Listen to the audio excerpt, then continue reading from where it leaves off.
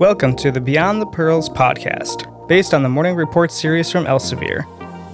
This podcast has been adapted for audio in collaboration with series editor Dr. Raj Dasgupta, as well as the volume editor for each book. Each episode features an in-depth case dissection format and aims to deliver practical, concise, and easy-to-digest information. And now, here's today's episode. Let's talk about this. 42-year-old woman has severe smoke inhalation from a house fire. She's in the emergency department, and the patient complains of a severe headache, has cherry red discoloration of her skin and mucous membranes. Which of the following lab findings is most likely? So choices are decreased arterial O2 sat, a decreased P-little-a-O2, increased alveolar arterial gradient, increased serum bicarbonate, and a normal total O2 content. So what do you think, everyone? What do you think is going to be the right answer here? So let's go back to the vignette. So I know I did a couple cliche things in here. So someone comes in with a house fire, who unfortunately had a house fire, severe smoke inhalation, buzzworst, cherry red discoloration of the skin. What are we worried about in this case? Yeah, I mean, you folks are amazing. This is possibly someone who has carbon monoxide toxicity. And on your board exams, this is something that they love to ask, especially if you want to integrate it with, hey, do you understand some of the basic science behind it? And why do they put this here? Especially for people like me that are researching, they really want to make sure that you know some of the pulmonary physiology. So let's go through this together. Well, number one, which ones would I cross off right off the bat? So in CO2, carbon monoxide, toxicity, I would cross out D. Would serum bicarbonate be elevated in carbon monoxide toxicity? The answer is probably not. If anything, you could probably convince me it would probably be low. Maybe the patient could develop a lactic acidosis for a variety of reasons. But to have an elevated serum bicarb, to be alkalotic, it really doesn't fit the pattern of carbon monoxide toxicity. All right. What about C, the A gradient? I know we spoke a little bit about that in the previous question. The big A is going to be the alveolar oxygen. That oxygen is going to diffuse through the alveoli, through the interstitium, and end up in the pulmonary capillaries. So if you have carbon monoxide toxicity, is that going to make the A gradient widened? Would it be increased? The answer is probably not, right? So I think C is going to be, the wrong answer. The A gradient should be pretty much, should be normal in these cases. Okay. What about the P-little-a-O2 to dissolve the oxygen if you have carbon monoxide toxicity? Would it go down? The answer is probably not. And this goes back to, what really influences the value of the P-little-a-O2? And I really could think of three main things. What three things influence the dissolved oxygen? Number one is going to be atmospheric pressure. And of course, if you go to Mount Kilimanjaro, the PO2 is going to be what? Low. We just talked about that. Number two is going to be the FiO2. So if I give you more, fractional percent of oxygen, what happens to the PO2? It's going to go up. And the last thing is minute ventilation. So if you're going to be hyperventilating, of course, the PaO2 is going to go up. If you're hypoventilating, the PO2 is going to go up, down. So this is carbon monoxide. It really shouldn't affect that. It really comes down to, is the answer going to be A or E? And the way I look at it, folks, I don't know if anyone's got an answer already. Just raise your hand. I know I can't see. But, if you have carbon monoxide, remember, it loves to bind to hemoglobin. It does. And when it binds to hemoglobin, it steals one of those binding spots for oxygen. So what happens is that if you are talking about total oxygen content, it's made up of two measurable things. That's going to be the O2 sat, amount of oxygen bound to hemoglobin, and the dissolved oxygen. So if the O2 sat is going down because carbon monoxide is stealing one of those binding spots, the total oxygen content can't be normal. It's got to be what? Low. So what is the right answer over here is? The answer has to be A decreased oxygen saturation.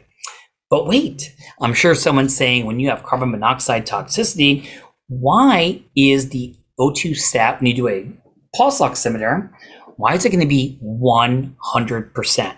And the answer is because that's a pulse oximeter. It measures one wave of hemoglobin, which is going to be what? Oxyhemoglobin. So when we talk about, checking that carboxyhemoglobin level, how do you do it on the boards? How do you do it in your hospital? Yeah, you got to find that artery and get a what? ABG. And from that ABG, you have to find a co-oximeter, and there's a little picture of a co-oximeter over here, and you have to run it through there to kind of get that carboxyhemoglobin level. And of course, when we talk about carbon monoxide toxicity, if they ask me just one-dimensionally, how do you treat it? Of course, oxygen first. In severe cases, when we talk about arrhythmias in the heart, and when we talk about mental status changes and seizures, yes, if available, you could consider, a hyperbaric chamber. That's, sometimes not easy to come by. But of course, giving supplemental oxygen in these cases.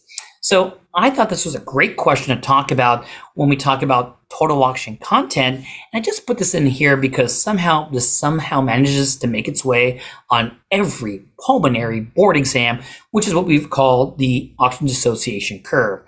And what did I put this here for? One reason for all my pulmonologists out there who know this, on the y-axis, you have O2 saturation.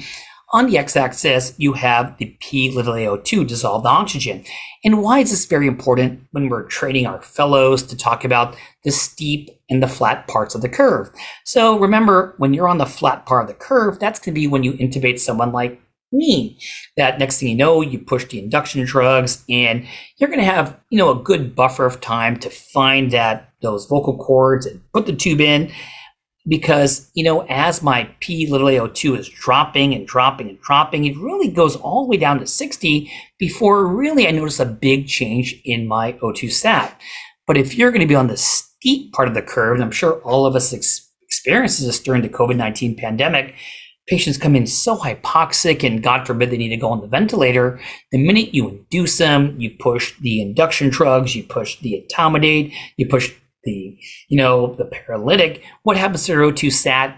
Well, it drops very quickly because they're on that steep part of the curve.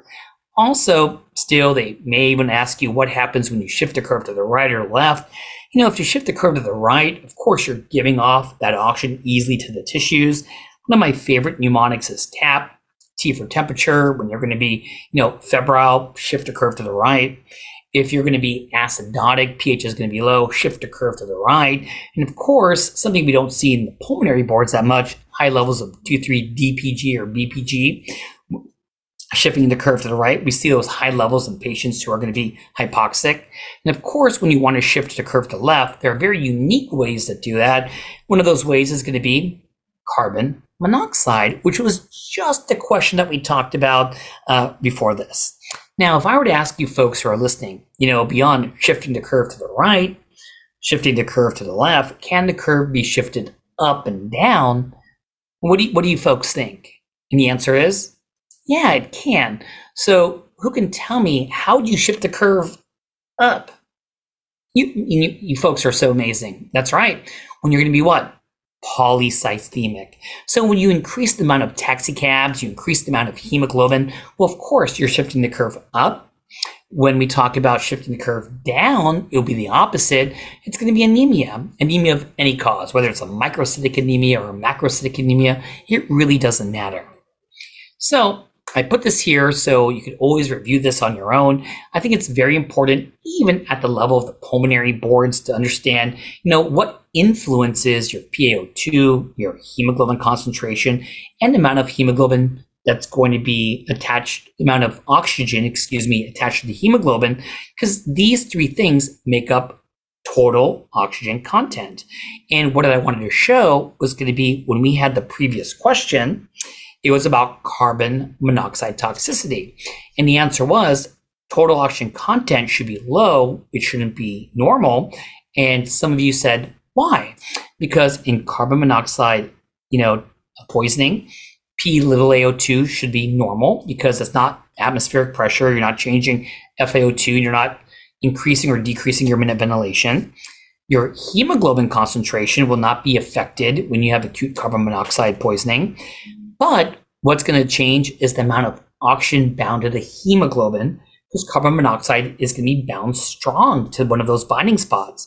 So if one of these three go down, then total oxygen content needs to be low, and that's why total oxygen content was going to be low in that specific case. Wonderful. All right. So with that being said, let's kind of cascade on a kind of a similar theme here. What about this one? So we have a 60-year-old man has just undergone a bronchoscopy with some bronchial biopsies of the right lower lobe and is noted to be tachypnic and cyanotic right after the procedure was finished. Uh-oh, this can't be good. His O2 sat was noted to be 87%. His cyanosis does not, and the not is underlined, improve with supplemental oxygen. This can't be good. Bilateral breath sounds and chest rise are noted. Which of the following interventions is most likely to improve his condition? Oh boy. Is it A, administer or put him in a hyperbaric chamber, and B, administer methylene blue, C, get an arterial blood gas and a chest x-ray, D, intubate, why not, and E, place bilateral chest tubes. Now this is a tricky one, so I'm going to give you folks a little time to think about this. So once again, a gentleman, 60 years of age, bronchoscopy with transbronchial biopsies of the right lower lobe, is now tachypnic, cyanotic. What do you want to do? What do you want to do? Yeah, it's these moments where I can't wait to do live lectures again. It's going to be so fun. But, I think one of the most important things when I do, board review is, kind of like process of elimination. I think that if you could cross out at least one of these, there's 5 choices, that improves your guessing by 20%. 2 is 40%. Which one would you folks cross out right off the bat? Yeah, I hear you. You folks are amazing. And what do I mean by that? Oh my God, you guys are so fast. I would say you could cross out C, ABG and chest x-ray. Why? Well, number one, what does the question say? It says, which of the following is most likely to what? What's this word? Improve. So bottom line point is you could ABG all you want, and image all you want, it won't make him feel better. So C is going to be wrong. What else is going to be wrong here? I think clinically, just throwing someone in a hyperbaric chamber, that sounds kind of mean. I wouldn't want to do that when his sats are dropping and he's tachypnic. So pretty much I wouldn't do A and C just, based on clinical gestalt and reading the question. What else seems kind of a weird choice? Yeah, I think someone said it. D, intubate. Now, why would intubate kind of be the wrong answer here? For a couple of reasons. Number one, there are many reasons to intubate, but I'll tell you one thing, if you were hypoxic before you intubated the patient, like our patients with COVID, you could intubate them all you want. They're still going to be what? Hypoxic. So intubating is going to protect the airway, don't get me wrong, but it wouldn't really going to treat the underlying cause of what's going on there. So though tempting, it's always great to be up on your procedural skills, but I would say that, A, C, and D are going to be wrong. So it really comes down to methylene blue or placing some chest tubes, and the right answer is, yeah, I guess I'm bullied into picking what? Methylene blue. And so the question is, why? Well, E, I only did biopsies of the right lower lobe. That would be kind of mean to put in bilateral chest tubes, especially if I'm getting bilateral breath sounds and chest rise. But if you didn't like that answer, what about, this part right here where the oxygen does not improve with oxygen? So when we talk about causes of hypoxia, most things like a VQ mismatch really respond to supplemental oxygen. So if you have a pneumothorax, should it respond to oxygen? The answer is yeah. In fact, for some cases of pneumothorax, we definitely give supplemental oxygen to help reabsorb, the air and everything. So I really don't think E is going to be the right answer. So if I'm kind of bullied into picking methylene blue. Who could tell me what is the diagnosis? Anyone? And once again, I wish we were live. I could see you yelling the right answer. And methylene blue is going to be the antidote for what disorder? Yeah, methemoglobinemia. So when we talk about methemoglobinemia, number one is that, well, what is it and how does it relate to this question? So methemoglobinemia means that, our hemoglobin, has a porphyrin ring, and this ring has an iron moiety, and the moiety is in what oxidized state? Yeah, it's going to be Fe plus what? 2. We call it the ferric. And sometimes because of drugs or because of genetics, it could change our Fe plus 2 to Fe plus 3, which is the fair. I'm sorry, did I get that backwards? Yeah, Dr. Raj. So we have the Fe plus 2, which is the ferrous. There's too many sounds here, isn't there? So our hemoglobin has a porphyrin ring that contains oxygen, which is Fe plus 2, which is the ferrous. And something like genetics or drugs can change it to Fe plus 3, which is the ferric. I want to make sure I say it correctly. So unfortunately, when you're in that ferric state, Fe plus 3, two things could happen. Number one is that you can't bind oxygen to the hemoglobin. And because of that, the O2 stat's going to be what? Low. And people with hemoglobinemia, they've really got a low O2 stat. And this patient's O2 stat was what? Like 87%. And on top of that, not only can you not bind oxygen there, the oxygen that's already on the hemoglobin can't be relinquished to starving tissue. So it shifts the O2 dissociation curve which way? All the way to the left, just like what? Carbon monoxide. So when we talk about how do we treat hemoglobinemia, well, the antidote is what? Methylene blue. How do we diagnose it? Well, you still need to get this ABG, and you need to go to a what? Co-oximeter, and you got to run it so they give you that hemoglobin level. Okay. And when we talk about a couple little things, number one is that if someone gets methylene blue and all of a sudden they start hemolyzing, it's not very common if they start hemolyzing on your pulmonary boards. What type of anemia do we worry about in people who start hemolyzing when you give methylene blue? You folks are so amazing. You worry about what? G6PD deficiency. You never know who has it. And of course, you get the peripheral smear. You look at these bite cells, and these bite cells are these Heinz bodies, All right.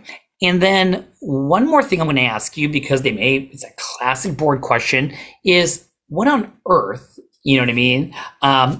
Back to this question. By the way, how did this patient get methemoglobinemia? Who could tell me? He had a bronch. Why did he get methemoglobinemia? Drugs. And of course, what are going to be some classic drugs that cause hemoglobinemia? Well, you have to remember the nitrates on the board exam. Nitrates are a classic one. Antibiotics like Dapsone can definitely do it. But why did this person get it? That's right. Those class 1A, 1B, 1C antiarrhythmics, things like what? Lidocaine. So before you do a bronch, what do we usually do? We numb up those cords. And I've done this before when I was a fellow. You just sometimes go to town with that lidocaine. And of course, if you give too much lidocaine, that can induce a methemoglobinemia. And that's what happened in this case. The answer is methylene blue. And what I'm going to ask you is, when on your board exams, may they want you to, induce a methemoglobinemia as kind of an antidote for a toxicity? That's a classic question on your board exam. So when do we actually want to induce the methemoglobinemia? And the answer is, you're right, cyanide toxicity. And yes, even on the pulmonary boards, the critical care boards, they're always going to give someone who either has methemoglobinemia, carbon monoxide, or cyanide toxicity. And of course, cyanide toxicity, think about someone who has that, what does their breath smell like? Yeah, like bitter almonds. I always wondered, why is it bitter almonds? Yeah, you're right. I think there's cyanide in almonds. That's right. It's also in peach pits and all those kind of things. And of course, how do you die from, having cyanide toxicity? Is cyanide loves to bind in the mitochondria. In the mitochondria, what do you have? The electron transport chain. It loves to bind to what they call complex 4, so you can't do oxidative phosphorylation, that's a bad thing. And why does it bind to complex 4? It's because complex 4 contains Fe+3, which is the what? The ferric. So in theory, if you induce a hemoglobinemia, well, RBCs that have hemoglobin, will turn to the ferric. And remember, in red blood cells, there's no mitochondria in red blood cells. There's no nucleus in red blood cells. So it goes all to the RBCs instead of going to the cells that have a mitochondria. So it's not going to inhibit electron transport. And that's why, what was the antidote in the olden days for,